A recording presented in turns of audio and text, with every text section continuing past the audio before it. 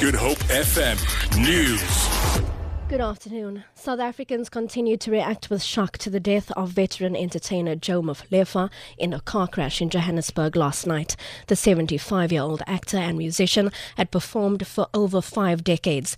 The executive producer of Generations The Legacy, Mfundi Vundla, says Mafela's death has shattered his spirit. At the time of his death, Mafela was part of the cast of the popular SABC soapie.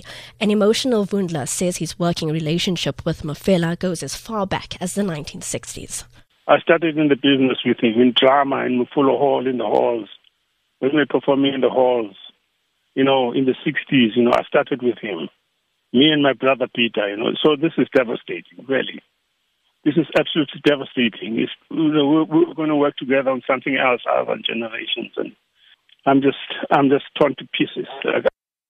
Civic organization Sanco has called for the contract of the security company employed at the office of the Chief Justice to be terminated and for security at all national key points to be re-evaluated.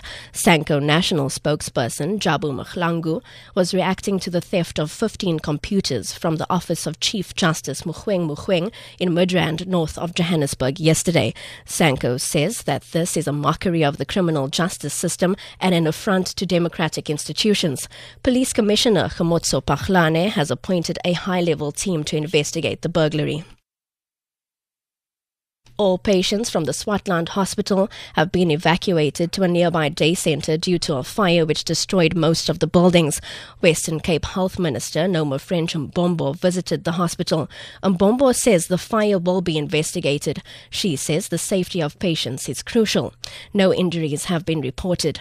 Hospital manager Barry Smith says 76 patients have been moved to a nearby church hall and those in a stable condition have been discharged. The hospital remains closed because there's no electricity. And to end this bulletin, the 2017 Absa Cape Epic gets underway with a 26-kilometre prologue at the Mirandal Wine Estate in Durbanville today. 8 days later, after cycling 691 kilometres, climbing 15,400 metres, the riders will finish at the Val de Vie Estate in Paarl. The race includes world champions, Olympic champions and a Tour de France winner. The Epic's CEO, Lind Nordier, says it's not about the world's best mountain bikers, but also about the amateur riders. The amateurs to be able to ride with the pros, that for them is fantastic. And also, I think the international South African mix, there's so many different languages being spoken on the finish line and in the village, etc., that it's got this real community feel about it. And I think that gets them through the 8 days as well. For Good Hope FM News, I'm Robin Frost.